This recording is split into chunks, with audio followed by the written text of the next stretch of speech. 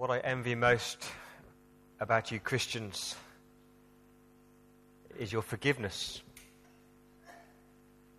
I have no one to forgive me. What I envy most about you Christians is your forgiveness, because I have no one to forgive me. They're words said by the secular humanist Margarita Lansky, who died in 1988. And she's right, isn't she? That concept of forgiveness is the most beautiful, the most profound, the most liberating truth about Christianity. Human forgiveness is quite profound, isn't it? You know, when you've wronged somebody or you've hurt somebody, you've offended somebody, and you have the humility and the courage and the boldness just to say those words, I'm sorry, would you forgive me? At that moment, what you long to hear is the words, I forgive you. But you want more than words, don't you? You actually want actions. Because forgiveness is more than words. Forgiveness is behavior. You want that person to treat you as a forgiven person. You want that person to treat you as though you've never done anything wrong. No grudges, no retaliation, no payback. You want to live as a forgiven person. Now, human forgiveness is quite profound. But to know that you can stand before a right and holy and just God and hear the words, you're forgiven, that's extraordinary. Did you hear those words of Jesus on the cross? His first words, Father, forgive them, because they don't know what they're doing. Who is the them in that word, in that verse? These are the people who mocked Jesus and taunted Jesus and flogged Jesus and beat Jesus until his skin was shredded. These are the men and the women who crucified him. And yet Jesus prays, Father, forgive them. Father, do not hold this against them. It's extraordinary. If you've never understood forgiveness, it is quite simple that you've got a list of the things that you do wrong and you say wrong and you think wrong, and for you it might be lying, it might be lust, it might be greed, it might be gluttony, it might be pride, it might be selfishness, it might be intolerance, it might be impatience.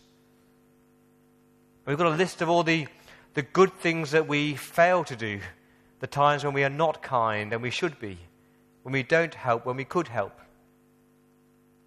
And this is how Good Friday works.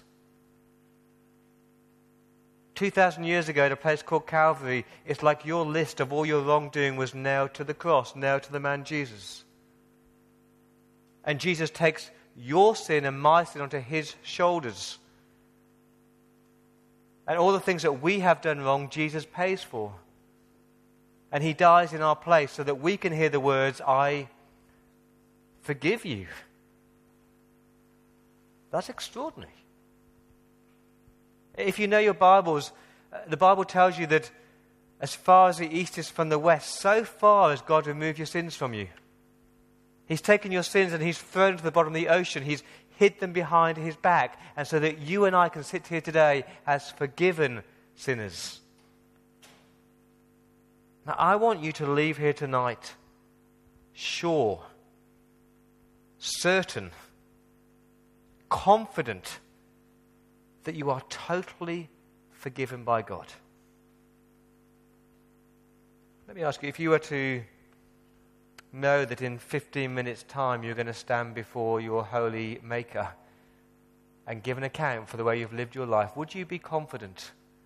Would you be certain and sure that God has forgiven you?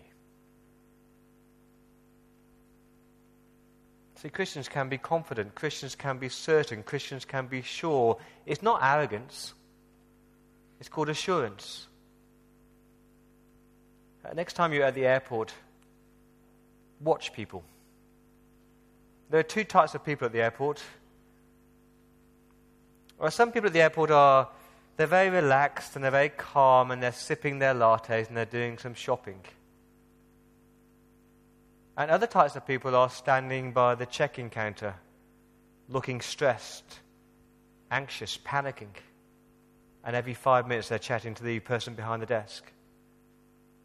Now, what's the difference between those two types of people? The people shopping and sipping their lattes, they've got the confirmed ticket. They know they've got a seat on the plane. They're just waiting for the plane to take off. But the people standing by the check-in counter, they're on a standby ticket. And they're not sure, and they're not certain that they've got a seat on that plane. And too many Christians live as though they've got a standby ticket, not a confirmed ticket. Friends, if you're trusting the blood of Jesus, you have a confirmed ticket.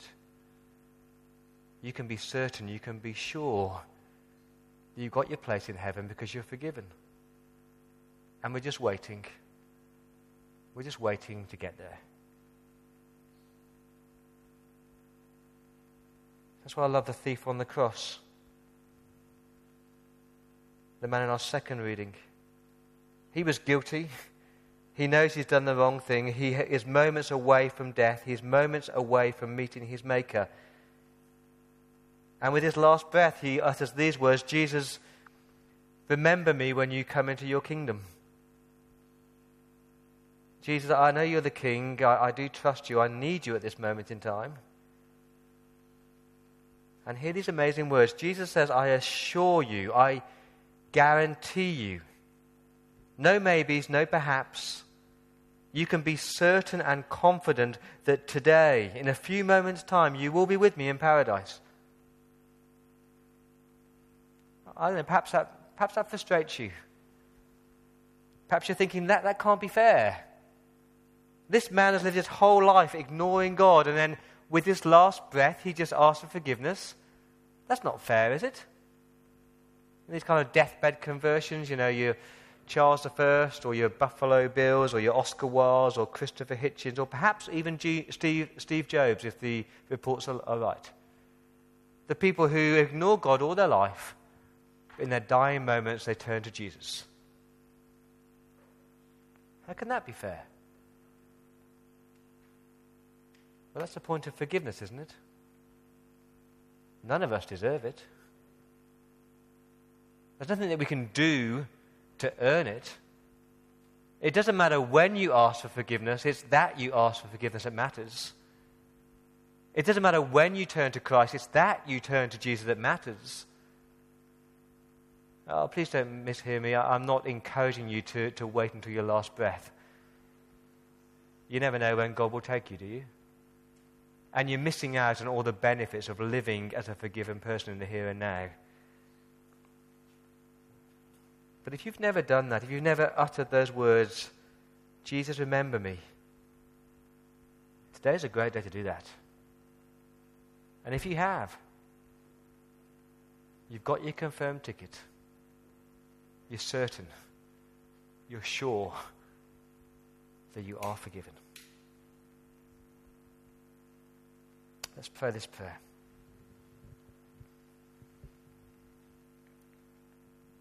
Together. Dear Lord Jesus, how I wonder at your grace and mercy. When we cry out to you, you hear us. When we ask you to remember us when you come into your kingdom, you offer the promise of paradise. Your mercy, dear Lord, exceeds anything we might imagine. It embraces us, encourages us, heals us. O Lord, though my situation is so different from the criminal who cried out to you, I am nevertheless quite like him. Today I live trusting you and you alone. My life, but now and in the world to come, is in your hands. And so I pray, Jesus, remember me when you come into your kingdom. Jesus, remember me today as I seek to live within your kingdom. Amen.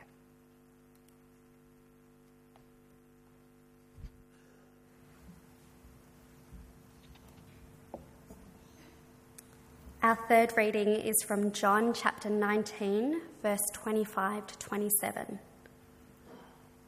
Standing by the cross of Jesus were his mother's sister, Mary the wife of Clopas, and Mary Magdalene. When Jesus saw his mother and the disciple he loved standing there, he said to his mother, "Woman, here is your son." Then he said to the disciple, "Here is your mother." And from that hour the disciple took her into his home.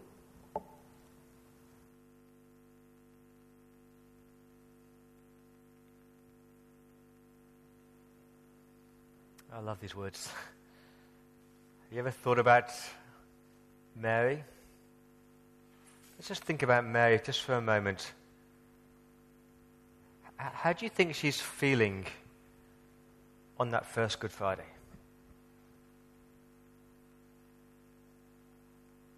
How do you feel when somebody you love is in pain? How do you feel when somebody that you love is dying?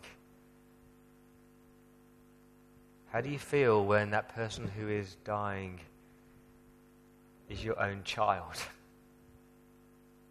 How do you feel when the person that you love is the person who you cradled in your arms and you nursed and you comforted, and here he is being crucified?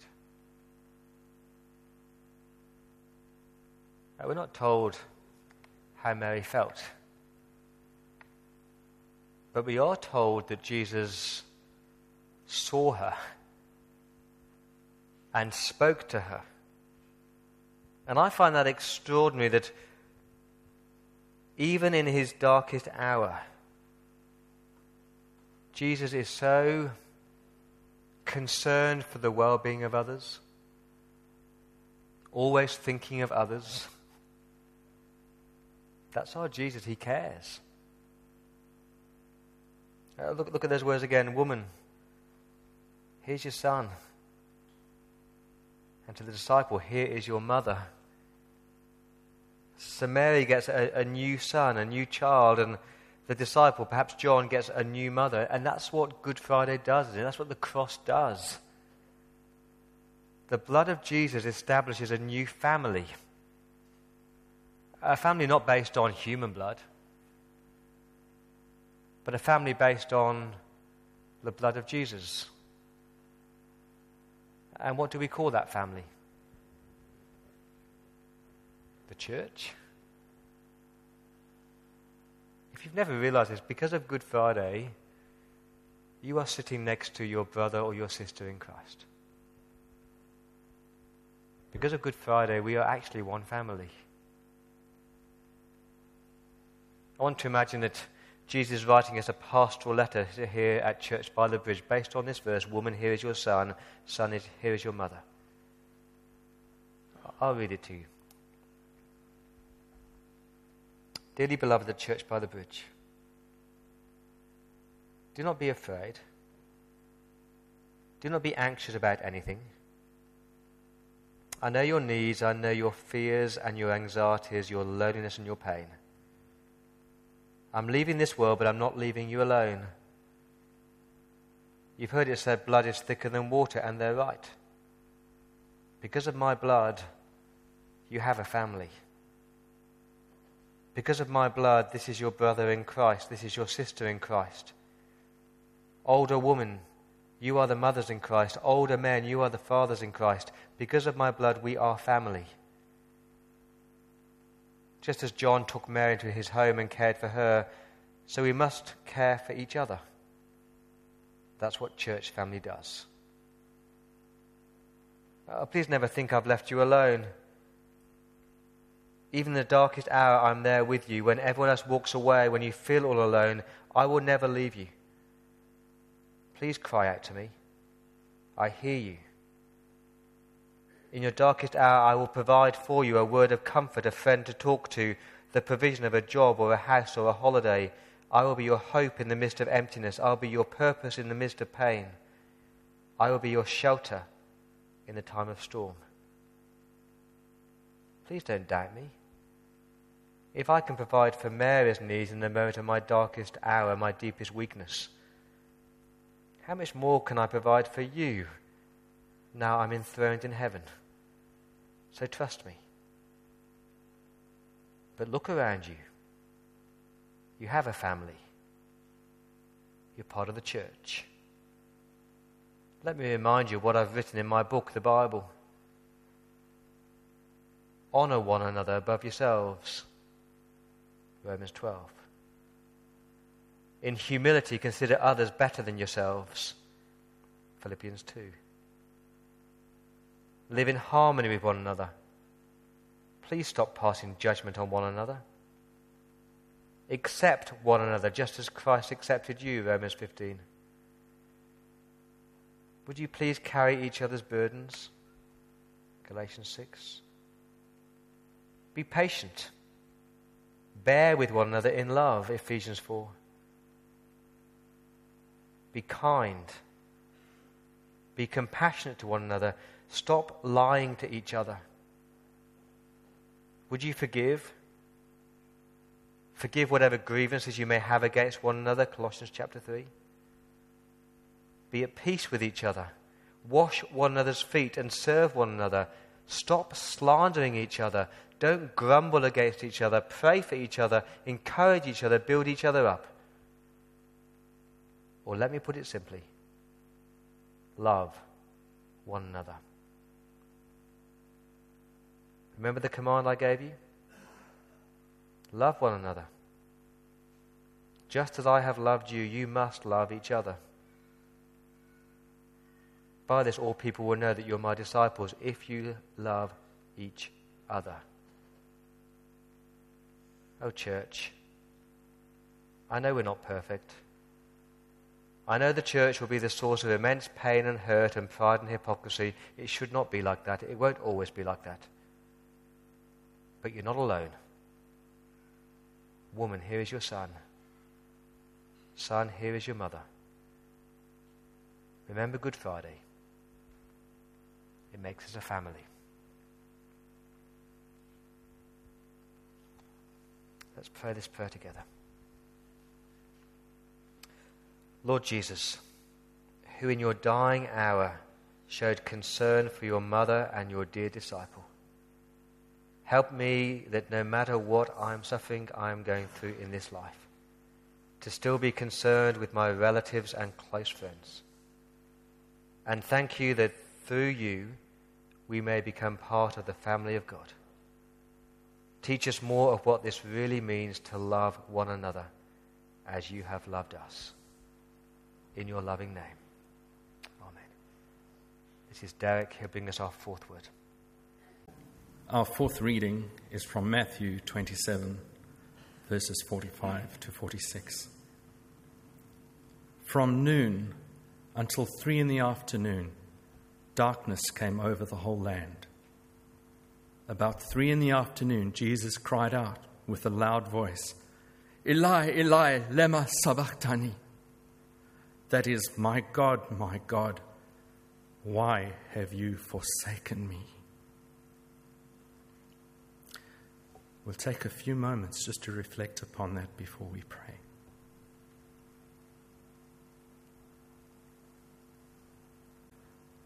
Join me in the response prayer. O Lord Jesus, I will never fully grasp the wonder and the horror of your abandonment by the Father. Every time I read this word, I am overwhelmed with gratitude. How can I ever thank you for what you suffered for me? What can I do but to offer myself to you in gratitude and praise? Thank you, dear Lord, for what you suffered. Thank you for taking my place. Thank you for being forsaken by the Father so that I might never be. Jesus, I thank you. Our fifth word we are reading from John 19, verse 28. After this, when Jesus knew that everything was now accomplished, that the scripture might be fulfilled, he said, I am thirsty. We will respond in prayer together.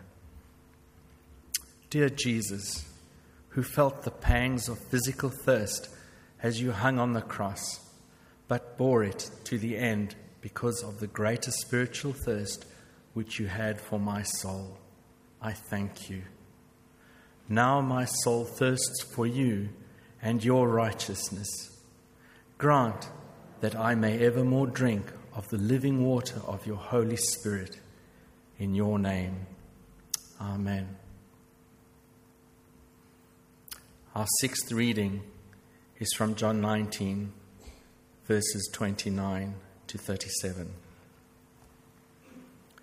A jar of wine vinegar was there, so they soaked a sponge in it, put the sponge on a stalk of the hyssop plant, and lifted it to Jesus' lips. When he had received the drink, Jesus said, "It is finished." Since it was the preparation day, the Jews did not want the bodies to remain on the cross on the Sabbath, for the Sabbath was a special day. They requested that Pilate have the men's legs broken and that their bodies be taken away. So the soldiers came and broke the legs of the first man and of the other one who had been crucified with him. When they came to Jesus, they did not break his legs, since they saw that he was already dead. But one of the soldiers pierced his side with a spear, and at once blood and water came out. He who saw this has testified so that you may believe. His testimony is true, and he knows he is telling the truth. For these things happened so that the scripture would be fulfilled. Not one of his bones will be broken. Also another scripture says, they will look at the one they had pierced. Do you believe that it's finished, it's complete, it's done? There is nothing more that you have to do. Jesus did it all. Those words, "it's finished," they could be spoken in a negative way, in a kind of rejected way. You know, when you failed your exams, "Oh, it's finished." That's not how Jesus spoke them. It is finished. There was a victory, there was a celebration, there was a completion. It is finished. Finishing is actually quite hard to do. I think we're very good at starting things, and we're really bad at finishing things. I've got a stack of books that I've started to read and they're half read, but I never got around to finishing them. It's easy to start a diet, isn't it? It's hard to actually finish it. It's easy to sign up for a marathon. It's really hard to finish a marathon. But Jesus said the words, "It is finished." He finished the job. He completed the work. Go home tonight and Google Tanzanian Marathon Olympic. It's an amazing video clip of this Tanzania marathon runner. And he runs into the stadium and he's literally hours behind the gold medalist. Most of the crowds have gone home. He's battered, he is bleeding, he is bruised, and he limps over the line. And the reporter asked him, "Why didn't you just give up?" He said this: "My country did not send me 7,000 miles to start a marathon. They sent me 7,000 miles to finish it." Friends, Jesus did not step into the world to start the salvation process. He stepped into the world to finish it. Jesus did not leave the luxury of heaven just to start the process. He left the luxury of heaven to do the job, to finish the job, to complete the race. So we've got nothing left to do, have we? Remember Jesus praying in the Garden of Gethsemane? This agonizing picture of our Saviour on his knees praying before his Father. What does he pray? Father, if there's any other way, take this cup from me. Yet not my will, but your will be done. See, to finish the job, to complete the job, someone had to drink the cup. And we're not talking about a cup of champagne, we're talking about a cup of God's wrath.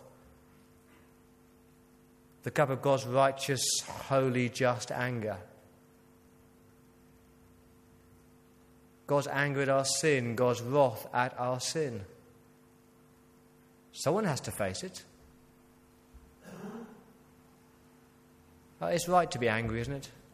I hope you felt some sort of righteous anger these last 2 weeks when you hear of someone flying a plane full of people into a mountain. It's right to be angry at that, isn't it? It's right to be angry when you hear of child abuse within the church. It's right to be angry.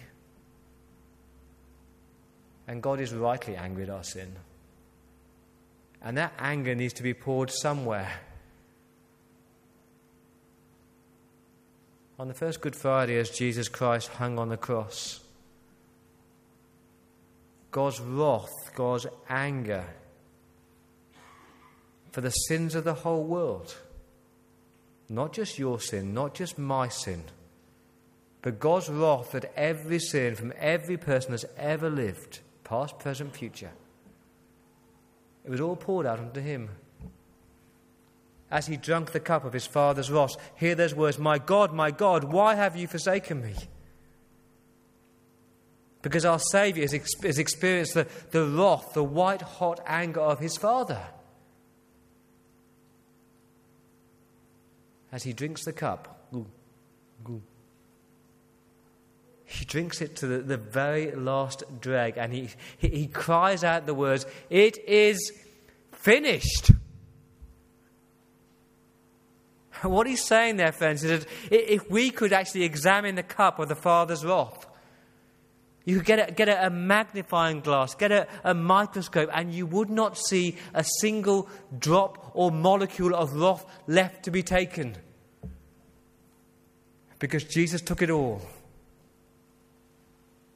That's why we stand here sure and confident, because it's done.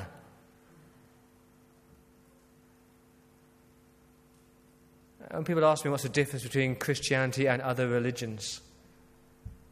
The right answer is to say, just 2 letters. Because every other religion is spelt D-O, do. Do this, do that. Try to be good, try to do this, try to do that. Do your best, and perhaps, just maybe, on that final day you've done enough. And that's exhausting. Now, how is Christianity spelt? It's got 4 letters, hasn't it? D-O-N-E. Done. It's all been done for us at Calvary. Because it's finished. Jesus paid it all. Yeah, it's actually quite offensive to sit here today and think that you have to do something. It's almost saying to God that Jesus didn't do quite enough. It's actually quite offensive to God to sit here today and to try and repeat that sacrifice. It's saying that that was not sufficient for the sins of all the world. The right response on Good Friday is to sit here and to say, wow, thank you, Jesus, because you did it all and you paid it all.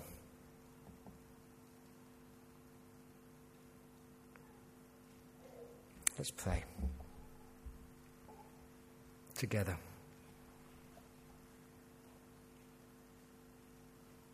Show me your ways, O Lord. Teach me your paths. Guide me in your truth. For you are God, my Saviour. Thank you, dear Jesus, for your finished work on the cross, which brought eternal salvation for me.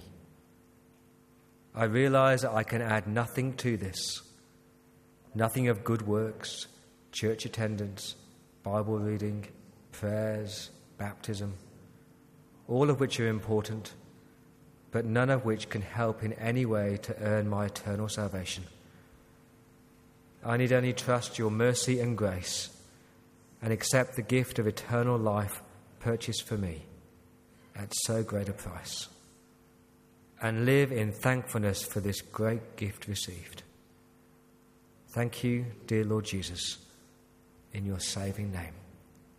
Amen. Listen to Jesus' final words. It was now about noon, and darkness came over the whole land until 3, because the sun's light failed. The curtain of the sanctuary was split down the middle, and Jesus called out with a loud voice, "Father, into your hands I entrust my spirit." And saying this, he breathed his last. When the centurion saw what had happened, he began to glorify God, saying, "This man really was righteous." All the crowds that had gathered for this spectacle, when they saw what had taken place, went home striking their chests. But all who knew him, including the women who had followed him from Galilee, stood at a distance watching these things.